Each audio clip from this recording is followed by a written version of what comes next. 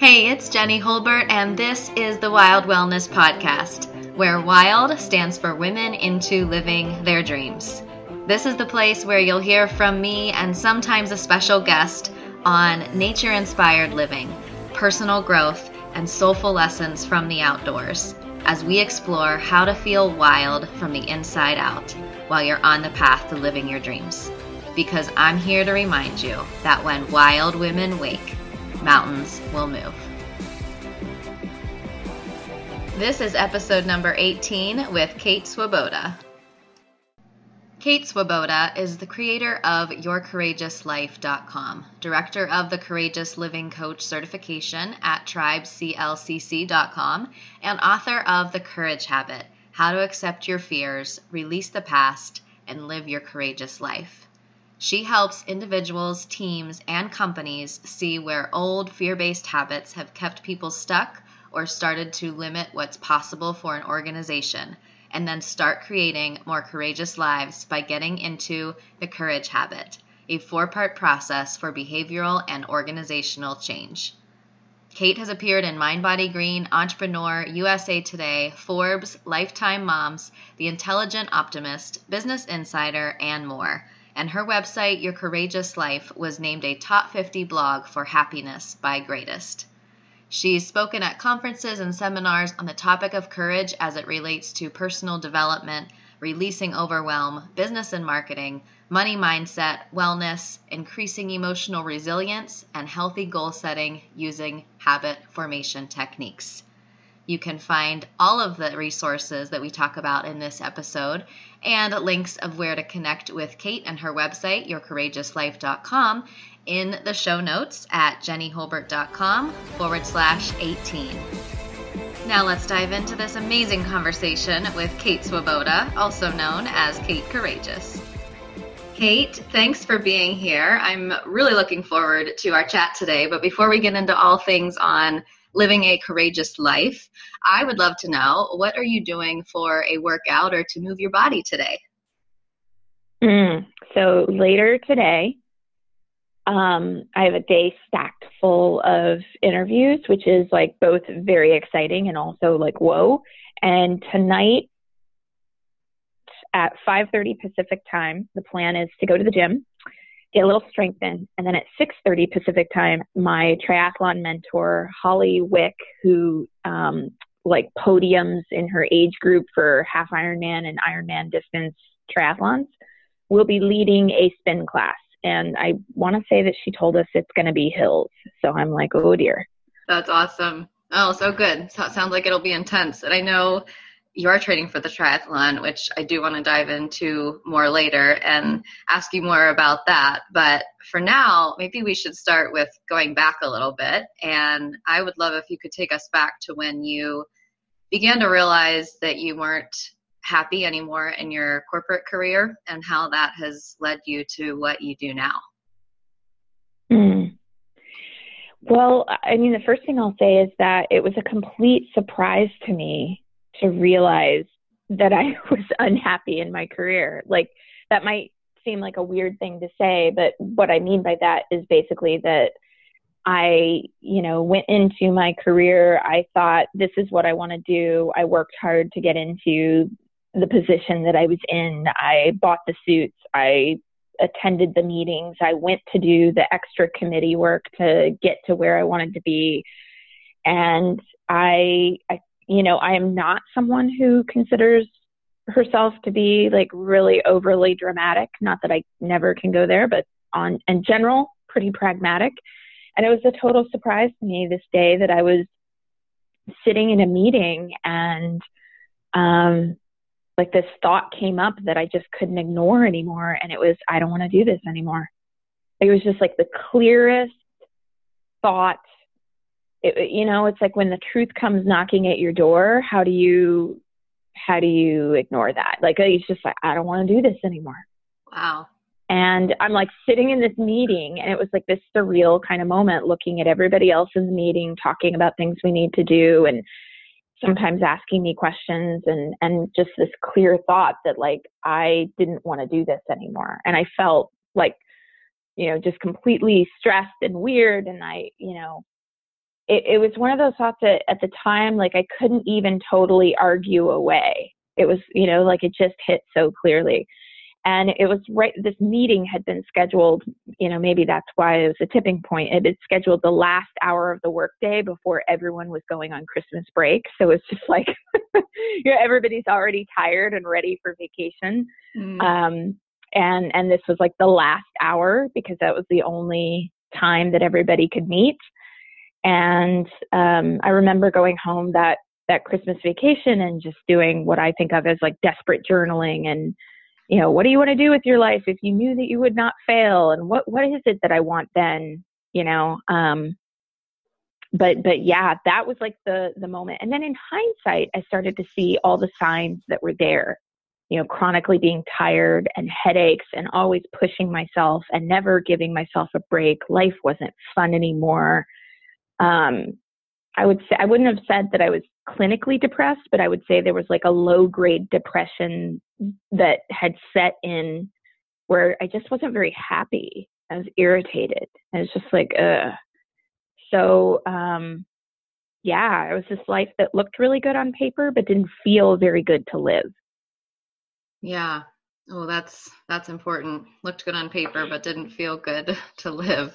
That's really interesting what you just said about the physical symptoms or things that you picked up on in your body too. Maybe something that a lot of people wouldn't think about, but you said in hindsight, you saw that you were having certain things go on like headaches and fatigue and that. And so many people might just think of those as other things that are for different reasons and not associating it with that. But in my holistic view, I would agree that those are all, signs from the body or messages from the body that just things need to change. Something's out of balance, something's out of, not even in the truest sense of the word balance, but just something's out of alignment. So that moved you in a different direction at that point. Yeah, totally. I mean, it was this whole process of self-evaluation. And I had never done such a, at that point in time, I mean, I would always say I was very personal growth minded, but at that time it was personal growth minded in this perfectionistic that's always out, like, how do I push to become better?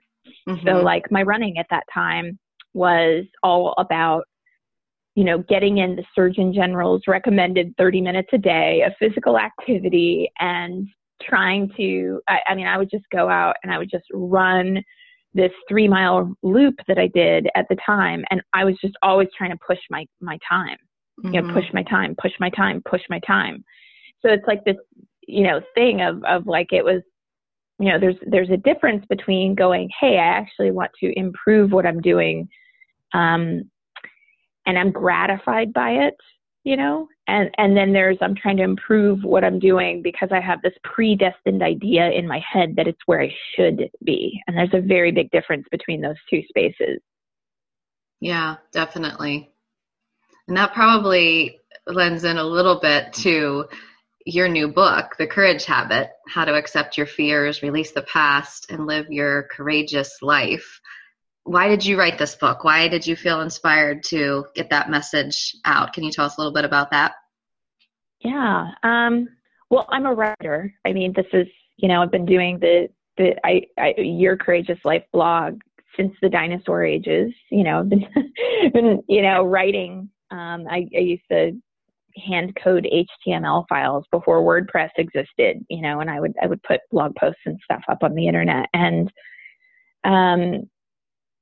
And writing a book has also been, it's always been a personal dream for me. When I was a little girl, if you had asked me what I wanted to do when I grew up, it was I wanted to write books. And when I was, a child, it was I wanted to write children's books. And when I was a teen, I wanted to write like Babysitter's Club, Sweet Valley High type books.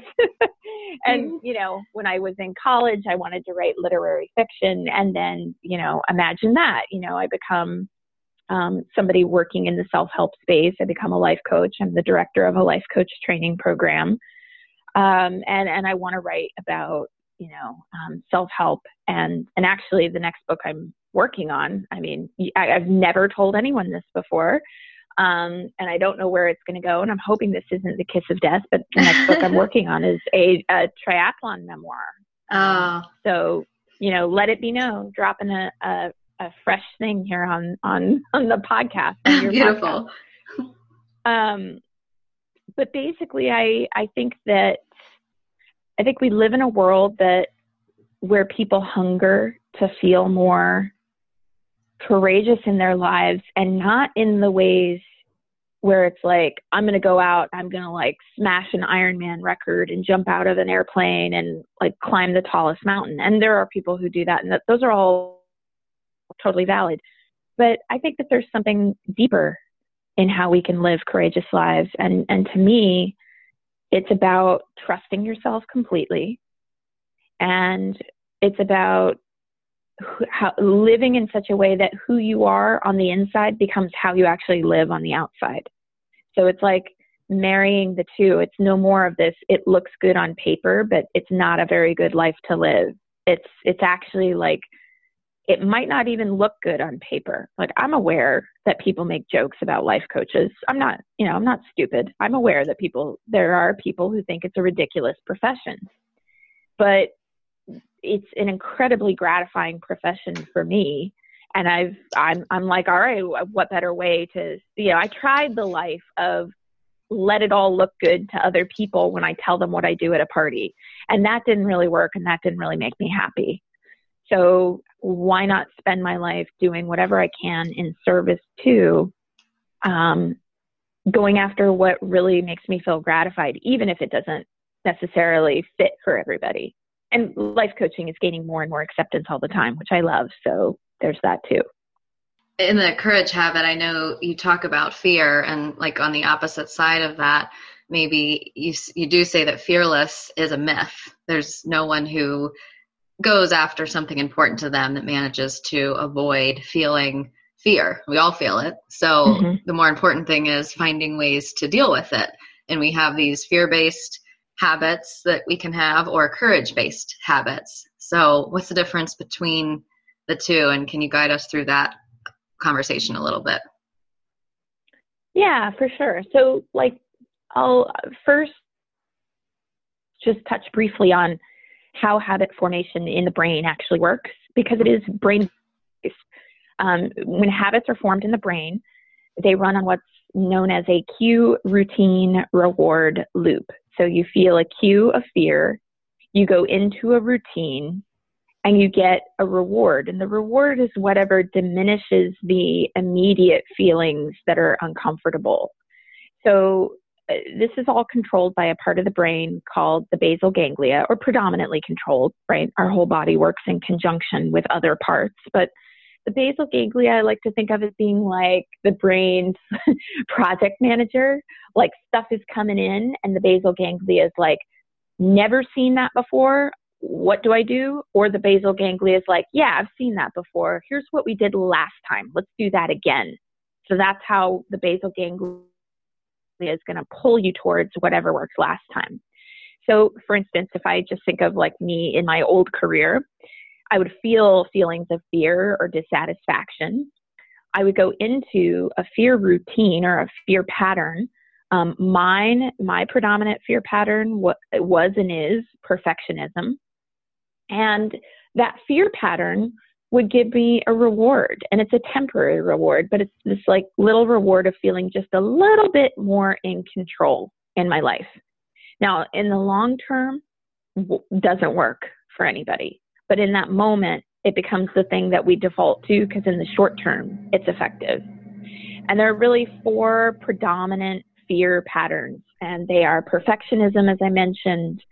There's people pleasing or martyrdom, which is like always putting other people's needs or the needs of your job or your kids in front of your own. There's pessimism, which is just that like, what's the point? Somebody else has done it better. Be realistic. There's no time. And then there is self-sabotage. And all of these are forms of self-sabotage in some way, but particularly the nuance of self-sabotage that I'm talking about here is when it's like you procrastinate to the point of cutting off options, or you work hard to get something, and then when the client calls you to say, yeah, I want to hire you, you like avoid returning their call. So I'm talking about more direct self-sabotage maneuvers. Getting to a certain point, it'd be like doing all the training for the race and then not actually showing up for the race, not because you're injured, not because you can't, but because you're just like, oh, I don't know. Doesn't work for me to do this race. Right. And so what we can do is we can start to learn how to identify, where am I feeling a cue and going into a fear routine that doesn't work for me? And where can I swap that out for a courage-based routine? And the 4 courage-based routines are accessing the body, listening without attachment, reframing limiting stories, and reaching out and creating community. And it's literally work of going, hey, these fear-based habits, I've been practicing them for a long time. I got to at first do the hard work of interrupting those habits over and over and over. And then I'm going to get to a point where by default, I start turning to the courage instead of to the fear. Do you think, going back to the fear routines, that in working with people, that most people self-identify with one of those? Or is there a particular way for someone who's listening to be able to figure out, okay, where do I go most often? Maybe they're thinking they fit into several categories. What's the easiest way to start with that? Well, what I tell people is that we all do all of them, but usually one of them is a bigger hook. So, there are exercises and things in the Courage Habit to help people distill down to some of this. And by the way, like somebody listening to this doesn't have to buy the Courage Habit if they head on over to, the CourageHabit.com website, and the worksheets and stuff that go with the book are actually available to everybody. So that might be something that can help. But basically I think it's a lot about internally listening to your process. And then I think it's also about accepting that we all do all of them and not getting too hung up on which one is mine. For me, it's really obvious perfectionism is mine. But I know that I do all of the others too. And I actually was being interviewed by Molly Mahar of Stratajoy, and she was saying, I feel like I swing between this one and this one. And I was like, totally. I would say that's true for me. My pattern is I come out gate with perfectionism. And then when I get burned out on perfectionism, I swing into pessimism. Once I'm really, really tired from perfectionism, I'll swing into, what's the point? It's just not, I can't, no, it's just, I'm too tired, and that's if I'm not being conscious. So, you mentioned a moment ago, there is no fearless. And so when I give this example of myself swinging between the two, I'm saying that this isn't a guru model. Everybody's still going to feel afraid. This pattern is going to keep showing up for people. But the difference is it shows up less and with less intensity when you start to practice these courage-based habits. And so it's a lot easier for me now to recognize when I'm starting to go into that pattern, and then to go, hold on a second, this isn't what I want to be doing. And what do I need to do instead? And to have these other 4 courage-based habits that I can turn to so I don't get stuck. Could you briefly go through the 4 steps in the Courage Habit? Yeah. So I'll say okay, so access the body. This is, big thing for you, right? Getting into your body. Accessing the body is important with fear because we don't logic our way through fear. We feel fear in the body, so we got to deal with it in the body.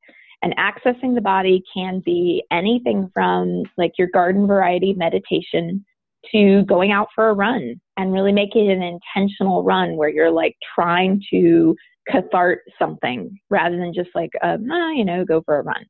And that's a really important part because it primes you to really start thinking more clearly, which is where listening without attachment comes in. So listening without attachment is you hear what your fear is saying. You're not trying to ignore it or get it to shut up and go away. You hear it, but you don't do your next move based on it. You don't believe that what it's saying is true. And listening without attachment pairs really well with reframing limiting stories.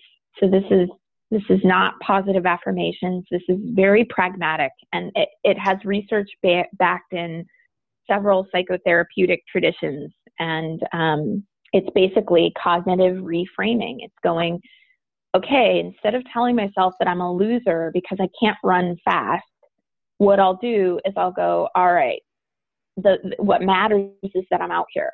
What matters is that I'm trying. What matters is that I'm interested in this. Mm-hmm. And then reaching out and creating community is, in all the research I did for the Courage Habit, for sure very important, because, like, we have blind spots, right? Like, you have them, I have them, nobody is perfect. And we can all get caught in thinking that we're not enough, or feeling fear to such a degree that we go into our patterns without realizing it. And when we have a community of people around us who are going, hey, want to check in with you here, or that you can go to and say, hey, my critic is having a field day in my head right now. That's an enormously supportive thing to give yourself. And it really helps you to achieve your goals. It really helps you to live in a more fulfilled and happier way. So if someone is looking at step one and access the body, I'm guessing that most of the people listening to this podcast, on the Wild Wellness Podcast, and my listeners are have some kind of way that they do that, but maybe not, like you said, in the intentional way that would help them most in developing courage around that. Is there any particular strategies that you've noticed that is helpful when accessing the body and working with the courage to be able to kind of pull the two together and bring that to the experience? Well, my two personal favorites for really kind of like the metaphor I'll invoke is one that my friends at the Challenge Day organization use. And it's like, imagine that we've all got this emotional balloon inside of ourselves. And when frustrating experiences happen, when we're stressed, when we're tired, when we're sick, when the political situation is a crap show, when you're seeing people suffering and you feel like you can't do anything about it, all of that fills the balloon. And the balloon just keeps getting bigger and bigger and bigger. The balloon's too big. If you don't let some air out, it's either going to do one of two things. It's either going to leak or it's going to explode. And leaking looks like passive aggressiveness, being low grade, miserable, stuff like that. And then exploding, of course, is when, it all gets to be too much and suddenly you're bawling or you're screaming. So I try to do something to actually circumvent that from the get-go. And it sounds like a nuts thing to do, but I literally will put on, as a meditation of sorts, that I call conscious crying, I'll put on a track of different songs that always make me cry. And I'll sit down and I'll think about the things that are frustrating me, or the things going on in my world, the things going on politically that break my heart. And I will actually sit and try to cry. And what I'm aiming for in that kind of a conscious crying practice is, we've all had the experience, I'm sure, of we cry, and after we cry, we take a deep breath and it's like, oh man, I needed to get that out. And now I feel like I'm like, okay, reset. I'm okay. I can do this. And to me, the biggest part of that battle is actually making yourself sit down to do something like that. And what I'll share related to running, just because that's a topic that I am most familiar with, running and triathlon. Back in 2016, I had this like kind of, in my opinion, nutty person who was just coming after me about some stuff. And it was super stressful. And I just didn't really understand why it was happening. I had to get a lawyer. And it was like, I was training for my first half Ironman that year. Now I'm training for my second. But I would go out for runs and I would literally, I would imagine her face on the ground as I was running. Like, makes me sound like this really hateful person. And in the higher vision of who I am, of course, I am not into physical violence. Of course, I'm not, I just want everybody to like find ways to work out conflict. But in terms of catharting out the excess of anger I was feeling about the situation, it was enormously beneficial. So like, if there's anyone listening to this and you're like, that mom at the PTA drives me crazy, like, don't actually kick her, but go ahead and imagine her face on the sidewalk while you're running. Like, it's enormously helpful. Thank you for sharing all of that, because I know that there are people listening who are going to relate to what you said in either of those examples. So that's just perfect. I was so conscious the whole time that I was doing it as an exercise. Like, it was not like any part of me thought that like harm should come this person's way. Literally, I would feel terribly guilty if something had karmically. I literally knew that it was like, okay, if I don't actually find some way to vent out what I'm feeling here, then I stop thinking clearly. And then I think I was just going to become like resentful and nasty and snipey and angry. And I didn't want to go that route. So that's all I was going to add. Yeah. It's something that accessing the body, it's like something that you really work out through movement, through something physical, right? Am I understanding that right? Yes.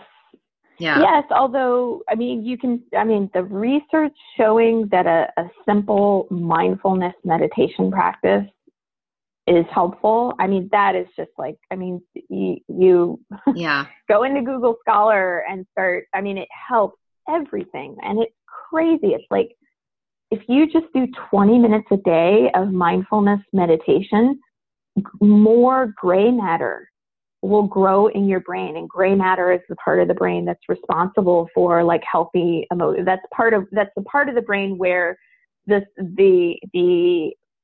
not an brain expert by any stretch of the imagination, but put simply, that's the part of the brain where a lot of stuff is housed that helps you to deal effectively with challenges, with stress.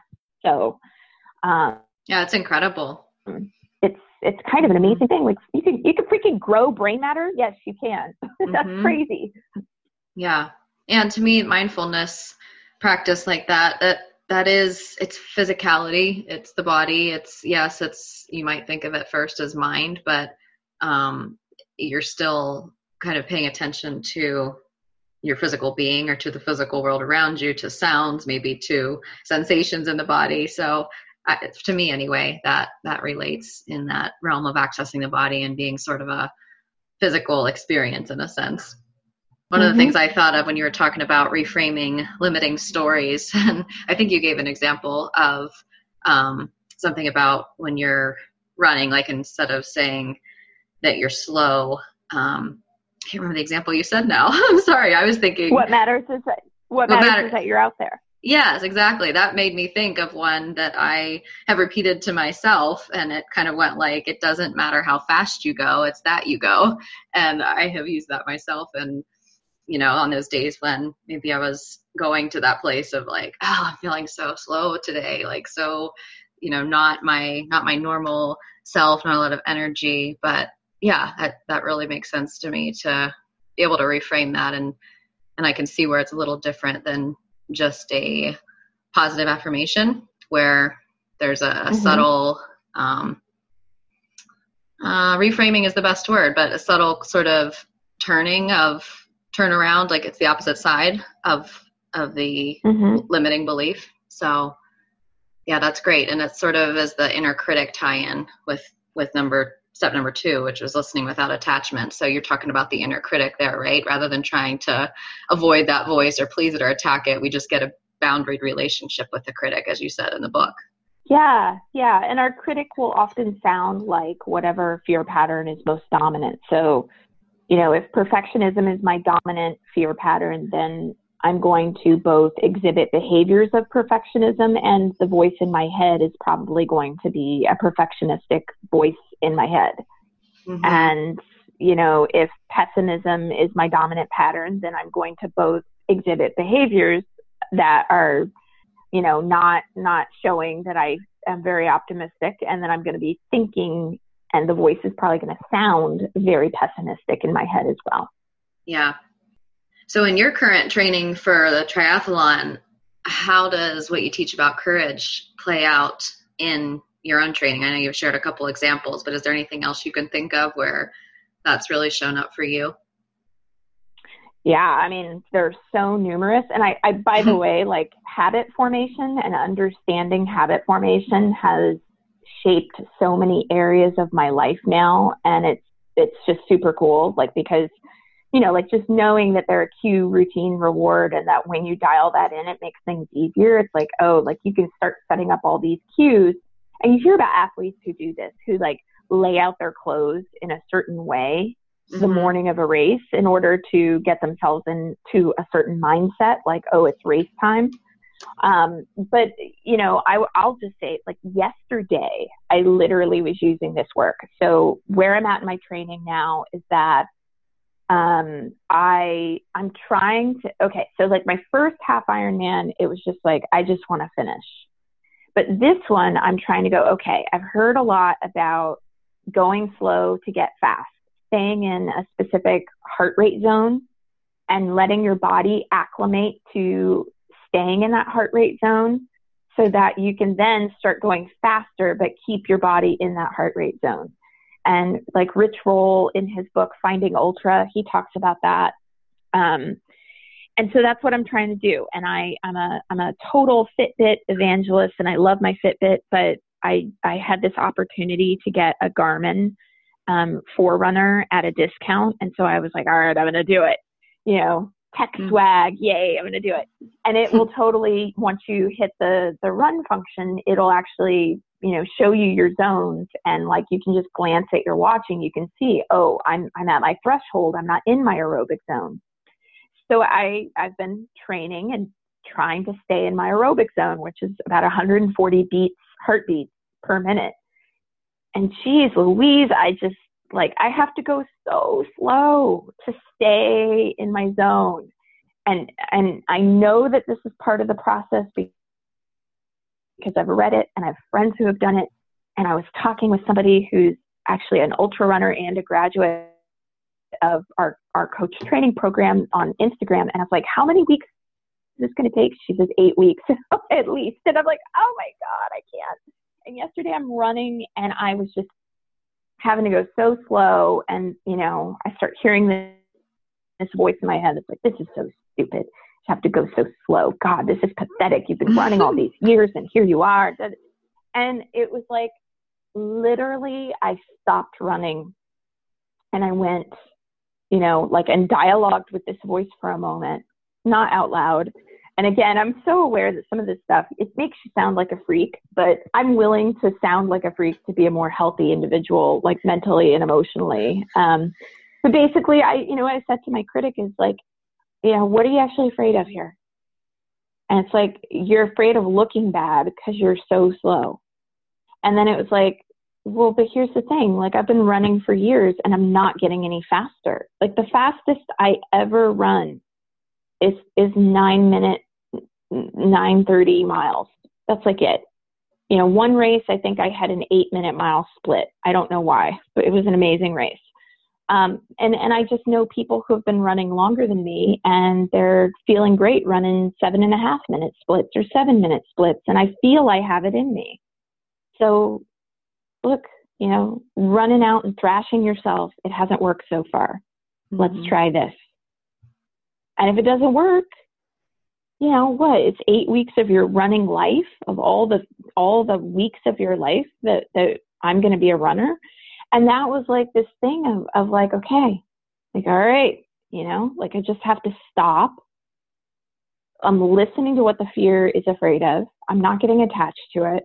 And I'm reframing. Like at the end of the day, this is 8 to 12 weeks of my running life.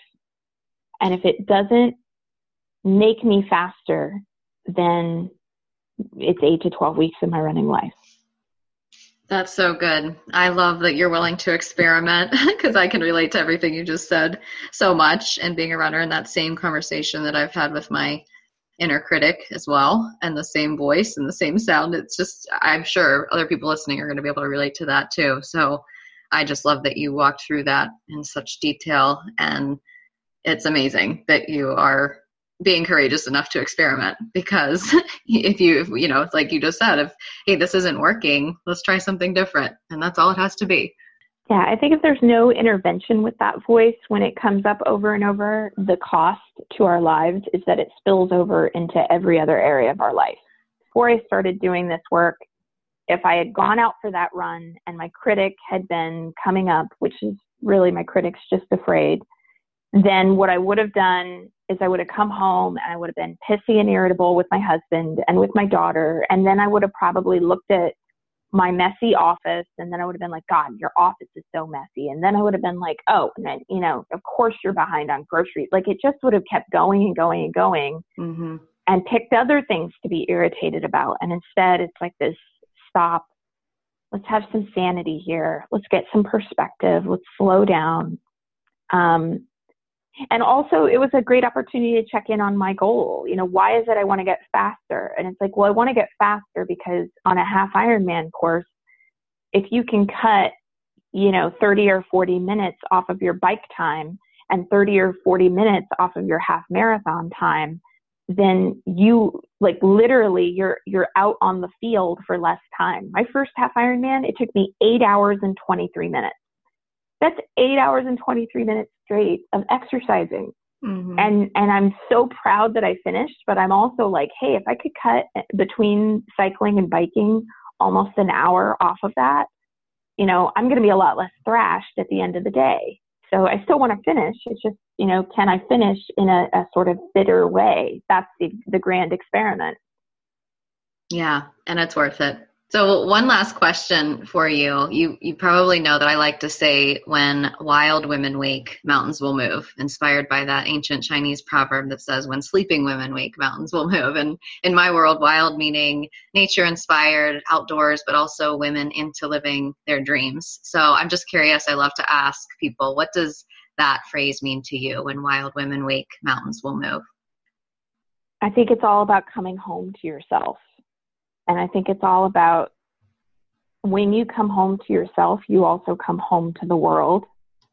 So there's a ripple effect that happens, like the drop in water that creates a little ripple effect that goes out into the rest of the water. So if I wake up and I become more courageous, if my inner wildness opens up, the mountain that it moves is not just making my life better, but it's actually a broader perspective, a broader looking around at the world and going, here's what's possible in our world. And I'm connected to it. We're all connected to it. It's not a bunch of isolated islands. We're all in this together. That's what I think of. I love how you've, you know, shaped that into everything. It's beautiful. And I love what you just shared. Thank you so much. So before we wrap up, what's something that I can do and the listeners can do to support you? Wow. Oh my gosh. Love this. So if anybody decides they want to get the Courage Habit, an Amazon review, super helpful. Like, you know, first time author here. Amazon reviews are everything. And then, you know, the other thing that would be so great would be seeing people in person. And I'm going on tour for the book. So, I mean, like, if I'm coming to your city, it's completely free to come. And just like, if you're a fan of like hugs and non-creepy eye contact and being around a community of other people who want to practice courage and don't want to settle for just like, you know, Netflix and Facebook every single night of their lives, who want to like live these really passionate, wildly alive lives, come on out and let's just be in community together. That's what I would say. Yes. And all that information is going to be in the show notes for everyone listening, on where you're going to be and obviously how to get the Courage Habit and everything. We'll share it there to make sure the links are easy to get to. Awesome. Kate, is there anything else you'd like to share or for the listeners to hear? The one thing I love leaving people with is the phrase, believe in the power of 5 minutes. So like, if any of this stuff that I've been talking about feels hard, or if it's something that they've heard you talking about, and they're like, oh, I want to get more into my body, or this or that thing is really difficult for me. Instead of it being like this, I got to change my whole life, just like believe in the power of 5 minutes. 5 minutes of running is better than no minutes of running. 5 minutes of accessing the body is better than no minutes of accessing the body. So just really start with the 5 minutes. That's what I would say. Oh, that's perfect. Good reminder. You've shared so many good nuggets, such amazing wisdom. I so appreciate you taking the time to be on the podcast and share. I love just thinking about your story and what I know from your journey so far, that you had the courage to change from what you were doing, that you had the courage to write The Courage Habit and many others, and to really seek to understand fear and release fear. And I just think the work you're doing is so important, and I am just very grateful for you and all that you're teaching. So thank you so much, Kate. Mm-hmm. Thank you so much for having me. And a big thank you to you for listening and being here for this episode and interview with Kate on the Wild Wellness Podcast. If you enjoyed it, be sure to subscribe so that you don't miss any future episodes. And if you feel moved, please leave a 5-star review on iTunes or your podcast app so that it can reach even more people. And if you know of someone who would enjoy this episode, I'd be so grateful if you took a moment and shared it with them. Remember, everything mentioned in today's episode can be found in the show notes at jennyholbert.com/18. Until next time, keep going. And remember, when wild women wake, mountains will move.